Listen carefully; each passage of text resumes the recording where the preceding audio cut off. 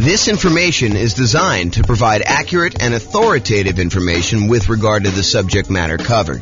It is offered with the understanding that the presenters are not engaged in rendering legal, accounting, or other professional services. If legal advice or other expert advice is required, the services of a competent professional should be sought.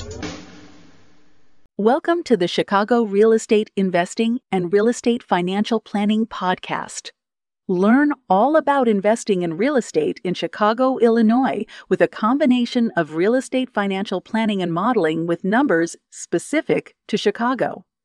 Plus, syndicated, more generalized recordings of live and pre-recorded real estate investing classes, not all of them specific to Chicago. Be sure to stay tuned after the podcast for a message from our sponsors. Well, good morning and welcome, everyone. I am your host, James Orr, and today I got a really cool class. So yesterday, we went over the new loan comparison spreadsheet, which allows you to call up your lender, get the current mortgage interest rates for a variety of loan products, and then see the difference in monthly payment, which is really going to be the difference in how much cash flow you have if you're using them to analyze the same property. And then you could use that in order to make a decision about which loan to get and how much better that one is than another loan. And so the next thing that occurs to a lot of folks is, well, how do you actually compare and see what the difference is between one loan product and another loan product? And the most common version of that question that I personally get is, should I put 15% down or should I put 20% down when buying a rental property?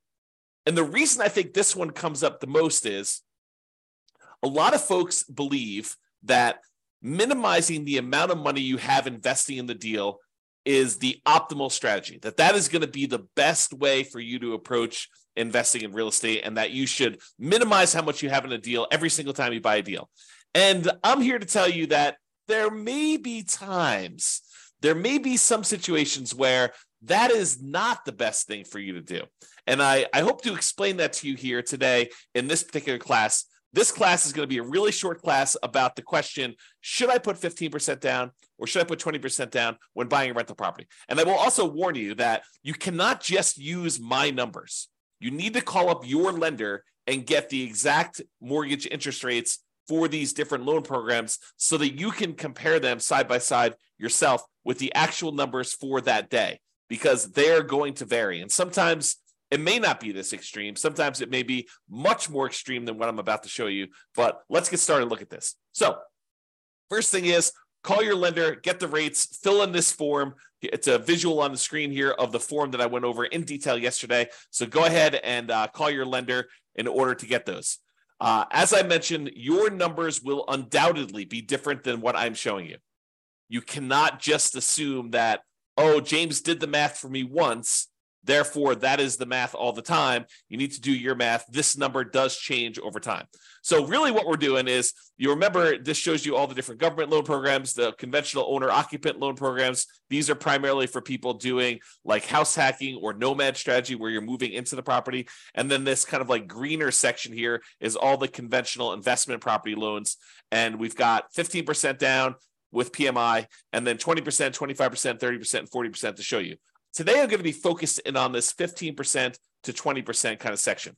So this shows you the kind of like difference in monthly payments for the various loan programs for the investor loans only. And so you can see that the investor loan, where you put only 15% down, is significantly higher than the next loan program, which is the 20% down. In fact, if you just look at the difference in size of the drop here, you can see that the difference in size of the drop between going from 15% to 25% is way larger than the drop from 20% to 25%. And you might be thinking to yourself, wow, that's a really significant difference between going from 15 to 20 and 20 to 25. And yes, that is pretty common, because part of the problem is that when you get a 15% down loan, you also have private mortgage insurance. Not only does the interest rate change, not only are you borrowing less, you're going from borrowing 85% to borrowing only 80%, but in addition to that, you have private mortgage insurance, which is insurance that you pay to the lender to protect them in case you default. The lender's basically saying this, look, I would really prefer if you put 20% down if you got a loan. And you're like, but I don't want to put 20% down. They're like, okay, I'll tell you what. I'm willing to work with you on this. However, my concern is if for some reason something happens to you or something happens to the property and you stop paying on this mortgage, I might actually lose money or not be able to get all of my money back if I have to wait a few months for you to determine that you're not paying, then start foreclosure proceedings, hire an attorney, and maybe your tenant's not taking care of the property, and maybe I need to do a little bit of work on the property once I get it back, and then I need to go sell the property, and I need to pay a real estate agent, 4, 5, 6, 7, 8% in order to have them market the property and get the thing sold. And I have some holding costs while I'm waiting to do the foreclosure, and then also to foreclose on the property and get the property back and then do the fix up I need to do in order to get the property ready to sell. And then the time period when I'm got the property marketed and the time it takes the property to sell. So I've got a lot of time and money and effort kind of tied up into this deal. And I want to make sure that I will get all of my money back in case you default and you stop paying on your mortgage and I need to foreclose. So I'll tell you what I'm willing to do. If you were to put 20% down, I feel as though that's a big enough cushion where I'm very likely, if all this stuff goes to poop and I need to foreclose on you, that I will get my money back.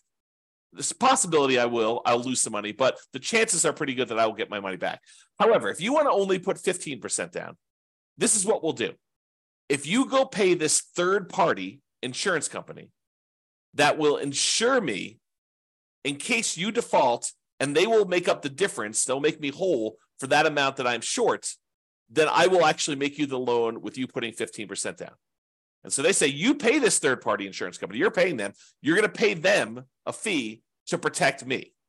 And that's what PMI is. If you put 20% down, you don't have private mortgage insurance, PMI. If you put less than 20% down, the lender's like, hey, look, I'm willing to make you this higher risk loan, but I want you to protect me in the process, okay? And so that's one of the things that's going on here. Let's look at the payment difference. I've just zoomed in on that loan comparison spreadsheet, and I'm just looking at the 15% down and the 20% column. It tells you the amount you put down, the amount of the loan that you're getting, the difference between those two. There's also a note in here about how many points there were. When I called up, there were actually points to get these rates. But here is the actual interest rate difference. So the interest rate difference between 15 and 20, the day that I called, which is not normal. I think that usually it's a little bit larger than this, but the day I called was only 1/8 of a point difference, which you may see it to be 1/8 of a point. You may see it to be the same. You may see it to be more than 1/8 of a point. In addition to that, there's also PMI on this 15% down loan, which is what we just talked about. So the overall effective interest rate difference is 7.22 versus 6.625. And again, when you call your lender, these will be different for you. You cannot use my numbers, all right? What that means, though, is when you borrow this amount, the two different amounts that they're borrowing, one has 15% down, one is 20% down, the difference in the monthly payment here is right here shown. So $24.81, $23.05. Basically, the difference here between those two shows you the number here. And so 50% down versus 20% down payment. The difference in cash flow between 15% down and 20% down is $326 a month. That's a big difference. It's a difference between that $3,062 and $2,736, $326 difference. So if you annualize that, multiply it by 12, you get $3,912 per year. So you'd get $3,912 more per year for putting 5% more of the purchase price down. Remember, it's not just that you're borrowing less, but it is that you're borrowing less. It's not just that, but it's also you have a lower interest rate and you no longer have PMI. So for the extra $22,500, which is 5% of the purchase price in this case, that you put down, you earn $3,912 per year more, which is a 17.39% return on the extra down payment. Now, technically, you'd save a little bit more on closing costs because your closing costs on a loan that's smaller is a little bit lower, but we're not taking that into account. It's relatively small. Also, because you put more down, your estimated return on investment from appreciation and debt pay down and your depreciation would be lower. You'd be less leveraged if you did this. So you got to take that into account too. But if you're really concerned about this cash flow number, realize that the return you're getting on that extra amount you put down, that $22,500 more, is about 17.39%. And that's like a cash on cash return on investment. That's the return you're getting in extra cash flow on that property. So are there a lot of other places where you could go where you could get an extra 17.39% cash flow return on your money? Yeah, sure. If you buy a rental property, typically it's more than 17%, but part of that is like deferred return. It's like your cash later return, your appreciation and your debt pay down return. This is really all about cash now. It's money in your hand from cash flow. So 17.39%. Not a lot of places that I know of where you can get that, especially on a lump sum of money of this size.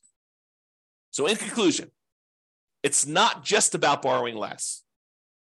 Putting more down tends to also improve your interest rate and eliminates PMI. You can determine the difference in payments to estimate the difference in cash flow, since the income is going to be the same if you're analyzing the same property. Then you divide that difference in annual cash flow by any extra you had to put down to estimate the extra return in cash flow that you're earning on that extra down payment. And then you got to ask yourself, can I earn that return or better somewhere else with similar risk characteristics? Okay. So the idea is do this calculation yourself and decide whether it is worthwhile for you to put this extra money down. And yours may not be 7%, 17%. In fact, it's very likely to not be 17%. Yours may be more in the line of, if I get a 5% return or a 10% return. Some cases it might be a lot more, maybe 20% return. But you got to decide, hey, look, maybe I'm not willing to put this extra down in order to get just a 5% cash on cash return on that extra money. Maybe that's not worth it for you. Or maybe it is worth it for you. Or maybe 10% is worth it. So you got to decide where your cutoff is. And part of the decision, at least for me, would be what else could I do with this money to get that type of cash on cash return over that time period. Okay. That's all I got for you. I hope you enjoyed this very short mini class on whether you should put 25% or 15% or 20% down. I will also tell you that this is a common question. The next most common question is 20 to 25.